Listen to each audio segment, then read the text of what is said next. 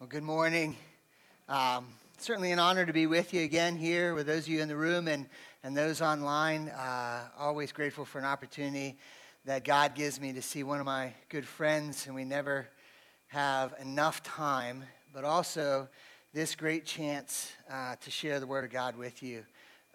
It is an honor and it is a privilege, and I hope that every time that we open these scriptures, we realize what an honor it is to have what God has given us. Paul is the author here of Philippians. If you would turn in your scriptures to the book of Philippians, so Galatians, Ephesians, Philippians, first chapter is what we will cover this morning. And if you start at the beginning, we do see that Paul and Timothy, servants of Christ Jesus, to all the saints in Christ Jesus who are at Philippi with the overseers and deacons, grace to you and peace from God our Father and the Lord Jesus Christ. And then he says this, verse 3, I thank my God in all my remembrance of you, always in every prayer of mine for you all, making my prayer with joy, because of your partnership in the gospel from the first day until now. And I am sure of this, that he who began a good work in you will bring it to completion at the day of Jesus Christ. Would you join me in prayer, please? Father God, may we take these words you have given us to heart today. May they warm us and comfort us, challenge us, push us, protect us, but most of all, guide us in this journey that you have called us to, that you have created us for. We want to give you all the glory and all the praise for everything that is interacted on this morning. We began with singing in praise to you. Now we want to break your word in praise to you. And going forth, we want to fellowship and then live our lives in praise to you. We cannot do that apart from your Holy Spirit. So Holy Spirit, empower us, encourage us, challenge us, guide us to do just that in this very week and even in this interaction with your truths from your word. We ask all of this in the name of Jesus Christ, our Lord and Savior. Amen. So we find Paul is the author of this letter, and he is writing to the Christians in the Roman colony of Caesarea Philippi. The gathering of believers at Philippi, which we might call a church, was the first church that Paul actually founded in Europe. You can find that in Acts chapter 16 if you look to the details there. This is also the very same Paul who was once Saul, persecutor of those following the way. What the early Christians were called as those were followers of the way, and Saul was the man set by the Jews to go out and capture and go after these people, find out who they were, and destroy their lives. And now the tables are turned, and he has been hunted down for following this blasphemer Jesus.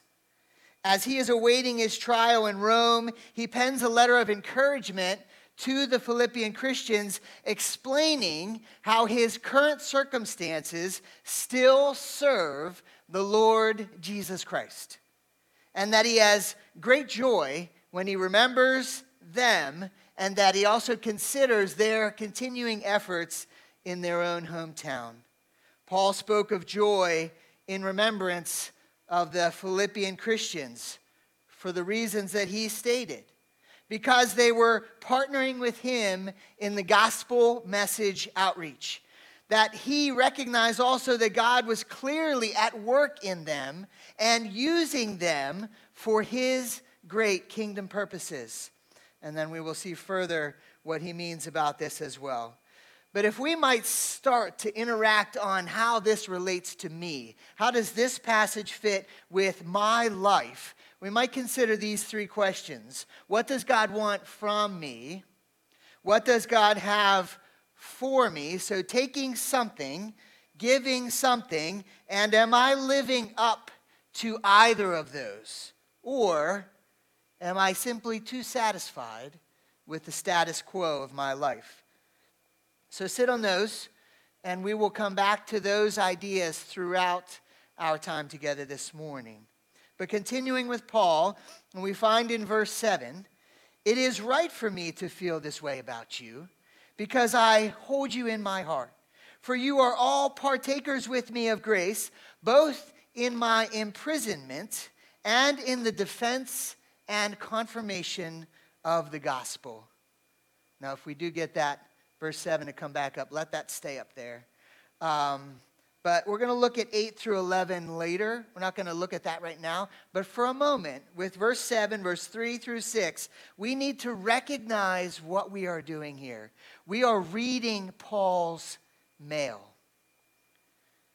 His letter to a specific audience who is the Philippian believers. We would call them again a church, but the Greek term ekklesia literally means a gathering of believers, and that's who Paul was writing this to. It's not a physical building like here. You couldn't send mail to a building with an address. However, what Paul was hoping to do was when he writes this letter, that it gets sent out to all of the believers in that area. They would pass it from one to another and read and connect with Paul and what he was saying to them.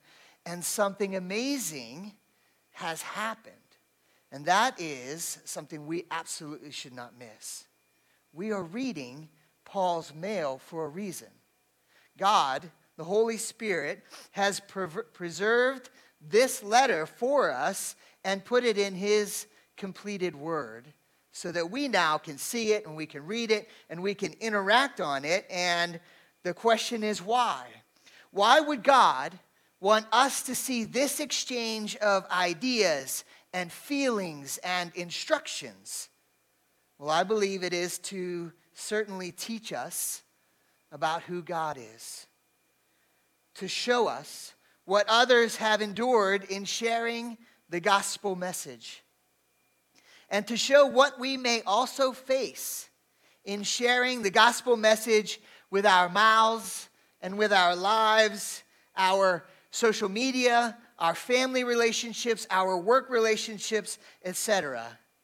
I think it would even be proper for Paul's words to be granted to this audience and to our day as well.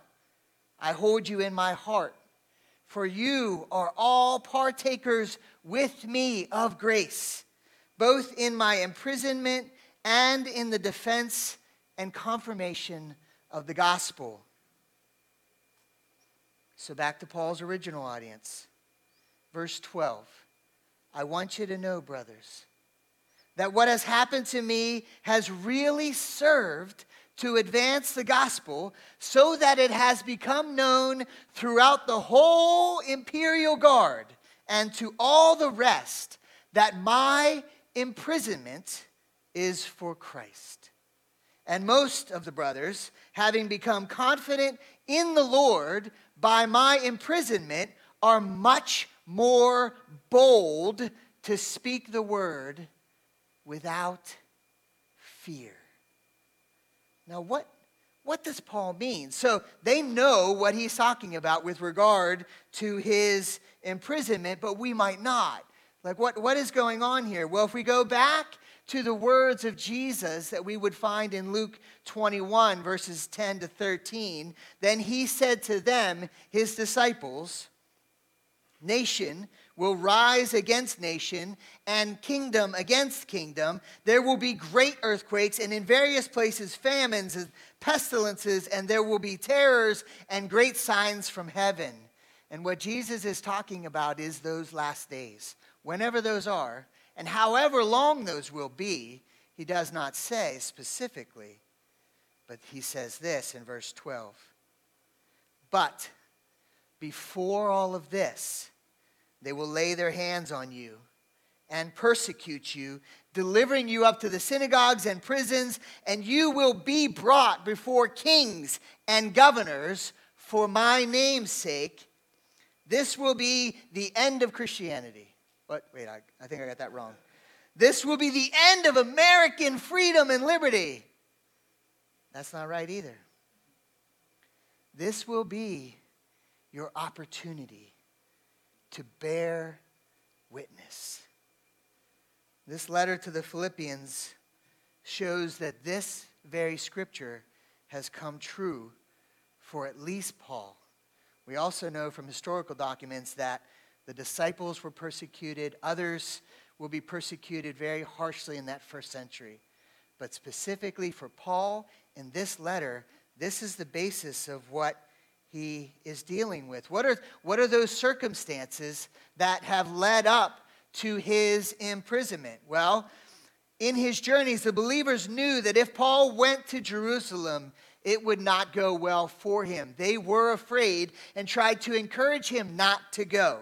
He went anyway because he believed that it was his path that God was sending him on. Acts chapters 21 through 25 will show that story well if you wanted to look at those later. Going through various trials and interactions with Jewish and Roman authorities there, instead of letting the Jews kill him, he appeals to a trial before Caesar, which he is granted because he is a Roman citizen. As best we know, Paul does not see freedom again. Now, why was Paul persecuted? Why was he delivered? Why was he brought before these Jewish and Roman leaders the way that Jesus already proclaimed would happen? Well, let's look at more words of Jesus to his disciples. And in John chapter 15, verses 18 to 25, we find the words of Jesus. If the world hates you, keep in mind that it hated me first. If you belong to the world, it would love you as its own. As it is, you do not belong to the world. But I have chosen you out of the world, and that is why the world hates you. Remember what I told you. A servant is not greater than his master. If they persecuted me, they will also persecute you. If they obeyed my teaching, they will also obey yours. They will treat you in this way because of my name. For they do not know the one who sent me. If I had not come and spoken to them, they would not be guilty of sin. But now they have no excuse for their sin. Whoever hates me hates my Father as well. If I had not done among them the works no one else did, they would not be guilty of sin. As it is, they have seen, and yet they have hated both me and my Father. But this is to fulfill what is written in their law.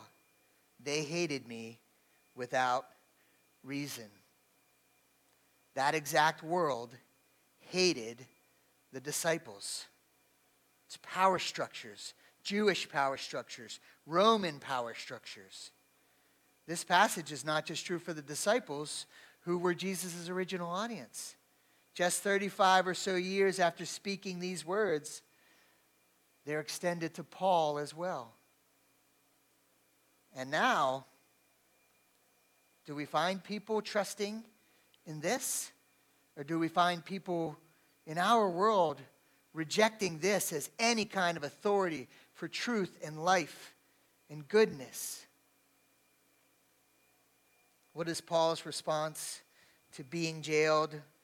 We saw that, verse 12. I want you to know, brothers, that what has happened to me has really served to advance the gospel, so that it has become known throughout the whole imperial guard and to all the rest that my imprisonment is for Christ. And then, most of the brothers, having become confident in the Lord by my imprisonment, are much more bold to speak the word without fear. Now, as a reminder, Paul's situation, though not ideal from his audience's perspective, is not an occasion for disappointment, but for advancement of the gospel.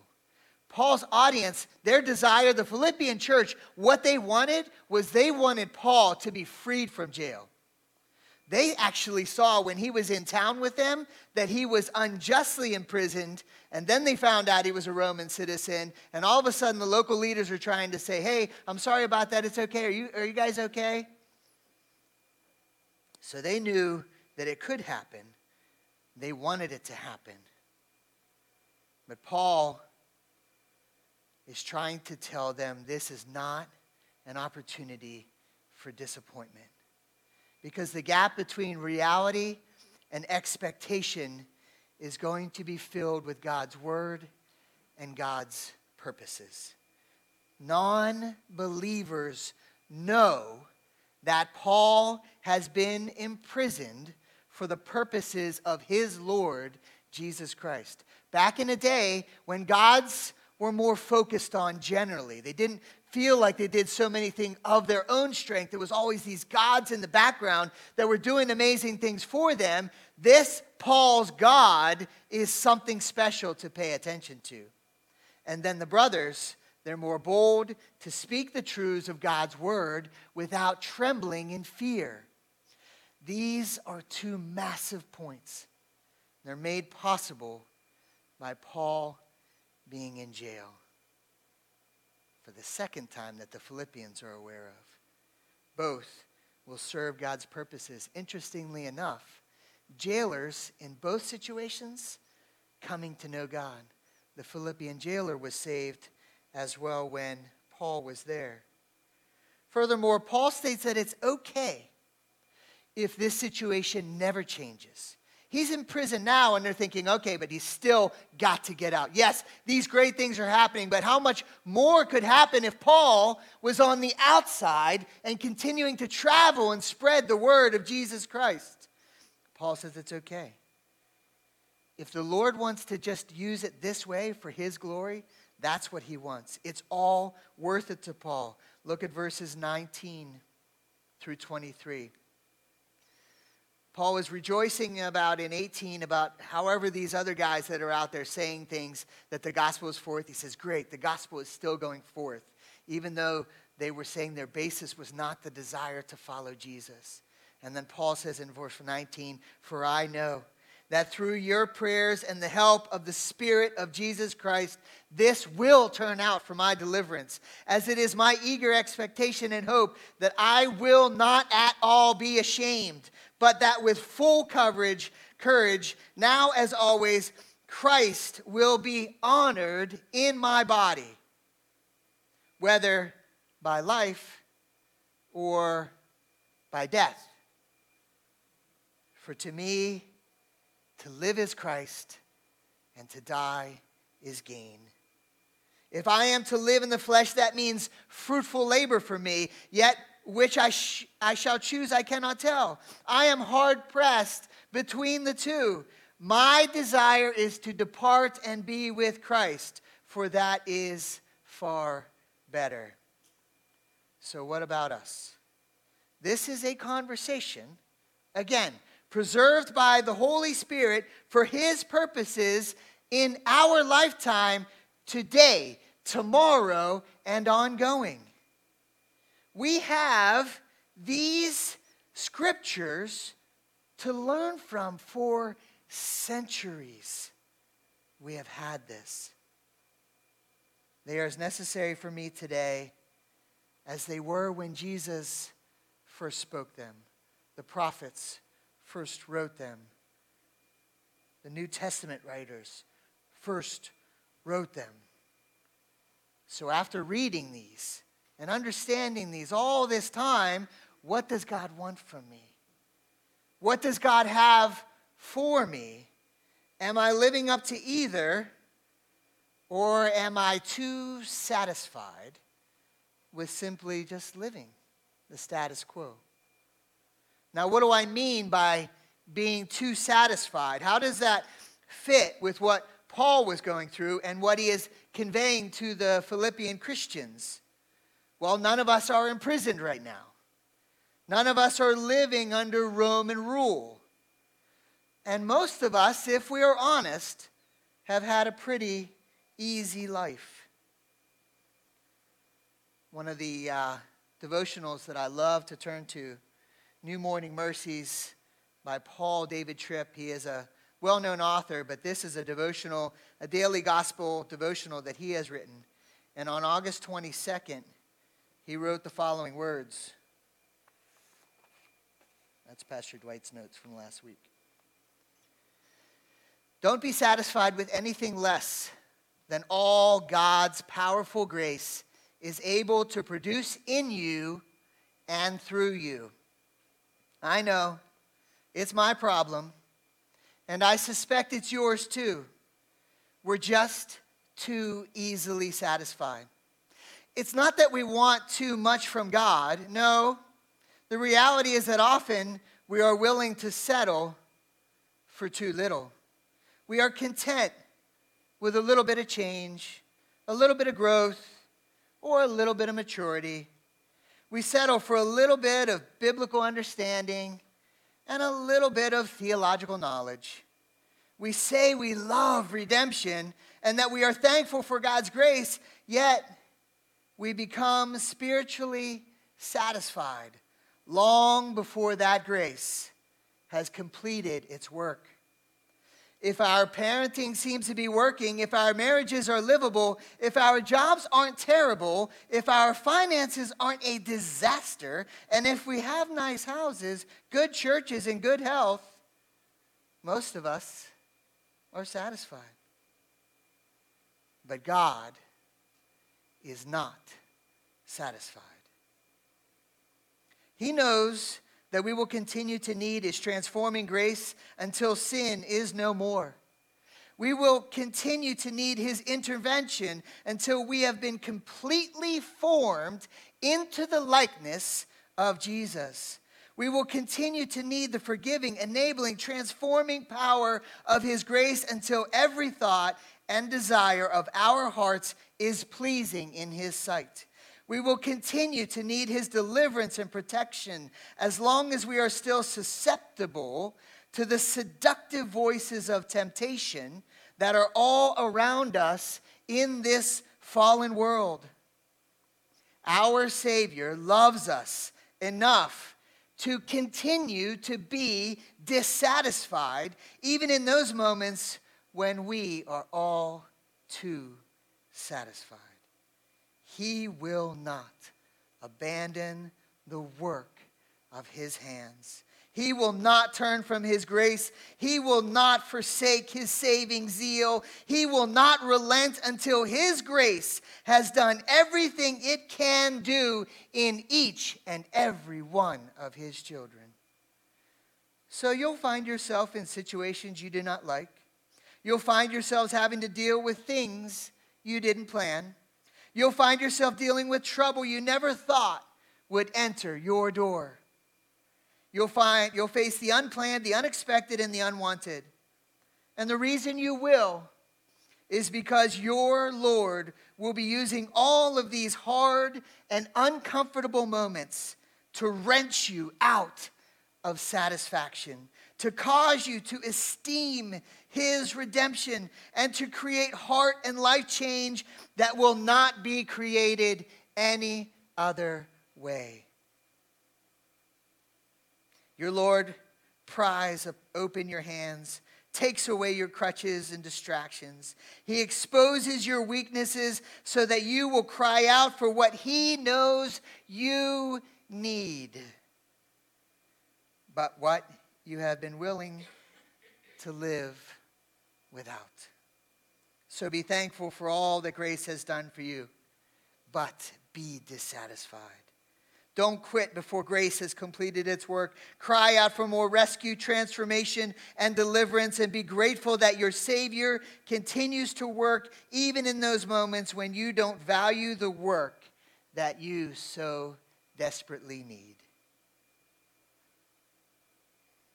It is true, church, if we are honest. Far too often we seek the affirmation of the world and being satisfied. Or maybe I'm afraid of what might happen to me if I take a stand. And again, the words of Jesus. If the world hates you, keep in mind that it hated me first. If you belong to the world, it would love you as its own. As it is, you do not belong to the world, but I, Jesus, have chosen Matt Donaldson out of the world. Insert your own name here. Online, you can write it in that Jesus has chosen you out of the world. I want you, when I say this, I want you to say your own name. You can say it out loud. You can say it in your heart, whatever you want. As it is, you do not belong to the world, but I, Jesus, have chosen out of the world. That is why the world hates you, will hate you. Remember what I told you. A servant is not greater than his master. If they persecuted me, they will persecute you also. If they obeyed my teaching, they will obey yours as well. So how about us? It would be easy to say that the world is full of evil. What on earth could I even do? Well, God consequently has not charged us, you and I, with fixing the world. That's not what he's asked us to do.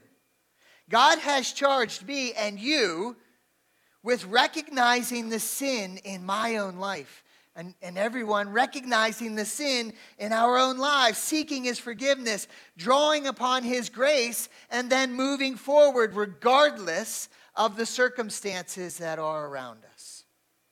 Turn on the news for a few moments and realize the world does not care for Jesus and his teachings. And then hear the words of our Lord. The world hates you or will hate you. And what Jesus is talking about is that world that is driven by Satan. That world that is full focused on living for him. Not the entire world, every person here. But that world, and we're seeing society fall apart so quickly, that world hates us because that world hates him. Some will be persecutors of us. Others will obey our teaching. The entirety of the Christian walk will certainly not be persecution, but it is not likely to be absent of it in this day and age either. Especially with cancel culture. So if I live for Jesus the way that he intends me to, the world will soon discover that I am dissatisfied. That's a good word for us to write in there and to keep paying attention to this week. With their way of living.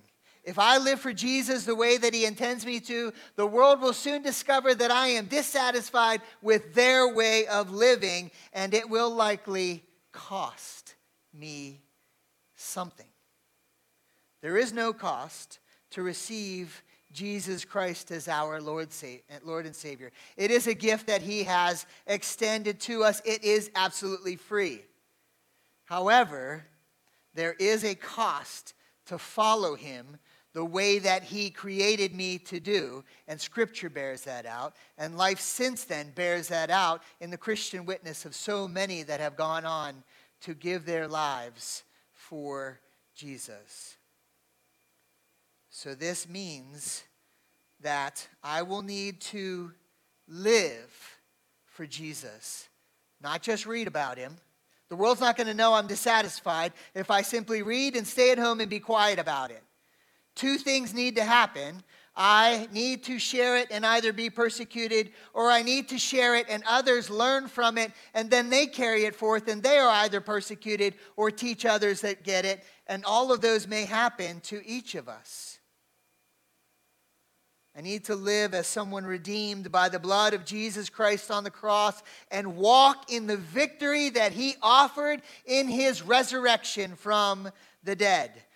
No longer should I be too satisfied with the world's distractions and drawn towards comfort rather than truth. Not saying that comfort is a sin in of itself, but when comfort is outside of truth, yes, it is a sin. A live is Christ, die is gain focus requires action, movement. If you will, Harken back to the days of Jewish slavery in Egypt. For 400 years, they were forced to make bricks and build structures. We have not even existed as a country for 250 years, and our history seems old. The world kind of laughs at us in that regard. 400 years. And finally, the Lord has raised up a deliverer, Moses. The Jewish people believed Jehovah would rescue them, and now it is here. But there are some leaders who are afraid, and they don't want Moses to make waves for them. In fact, they get more work after some of Moses' challenges to Pharaoh. See, I told you so. You were just going to make the comfort less, the things worse. We were satisfied. Now they're dissatisfied in the wrong direction. The Lord is asking them to follow his rescuer. And after the 10 plagues, the Lord asked them to do something, to show that they wanted to go with him to the promised land. So at that very first Passover, in the passage found in the account of Exodus in our Bibles, belief did not save anyone, action did. So we find that every Hebrew family had some kind of belief about God, just like many American households know about God. But the Hebrews, they had to place the blood over the doorposts. They had to follow the instructions that were given to them for that first Passover, and then they had to be ready to move. They did so because they believed God was near and moving soon. They believed that he was bigger than the problem of their slavery, which had existed for 400 years. Their parents, grandparents, great-grandparents, great-great-grandparents, great-great-great-grandparents, great-great-great-great-great-grandparents, and going had all known slavery in Egypt. It was the status quo. They believed that God had some sort of plan. After 400 years of captivity, the blood over their doorposts, however, did not save them. It marked them. The households that did not place the blood over the doorpost, Jewish households and Egyptian households, the firstborn child was killed. So not only were the Jews rescued in this moment, their firstborn children were saved as well. It marked them as believers in the plan of Jesus in this moment, not just knowers of who he was. Honestly, Jews always believed that they were in because they were Jews. It was their right, it was their prerogative. He was their God, and that was it. You just needed to be Jewish. And God was moving. It marked them the same way our repentance marks us. Not as people without sin, but as a people whose sin has been removed by the Savior. Have I been too satisfied? Well then, confession and repentance are the action needed to get me back to living for Christ. There also may still be some sort of cost that is required for the gospel to go forth, which is certainly outside of my control, the same way it was with Paul. Paul was too satisfied with Judaism when he was hunting down followers of the way before Jesus met him on the road to Damascus. When he's writing to the Philippians, Paul knew his past, and the Philippians would have known it as well.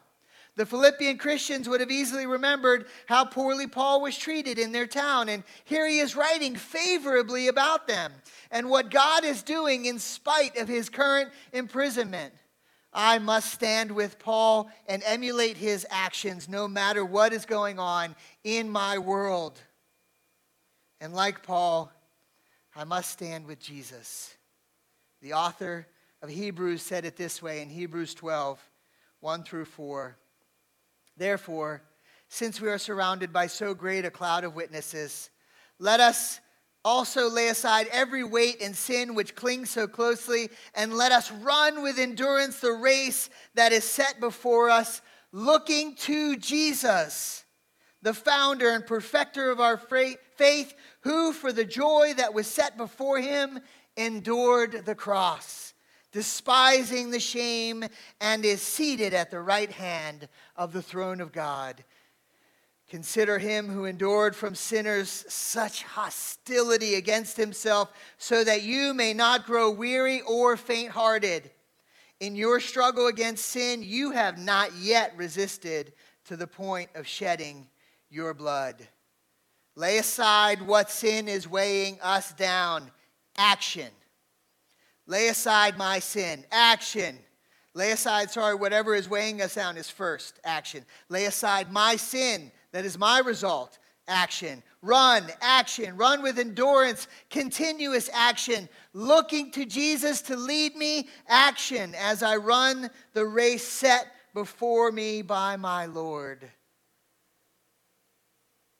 And consider that as long as I do that for Jesus, effort will not be in vain, as Paul says. Philippians 1:6. I'm sure of this, that he, Jesus Christ, who began a good work in you, in me, will bring it to completion at the day of Jesus Christ. Remember, Paul Tripp suggested that our Redeemer is dissatisfied until his work is completed. And since we are his workmanship, we should also be dissatisfied until his work is completed. Ephesians 2:10. For we are his workmanship, created in Christ Jesus for good works, which God prepared beforehand that we should walk in them. Movement, effort for Jesus.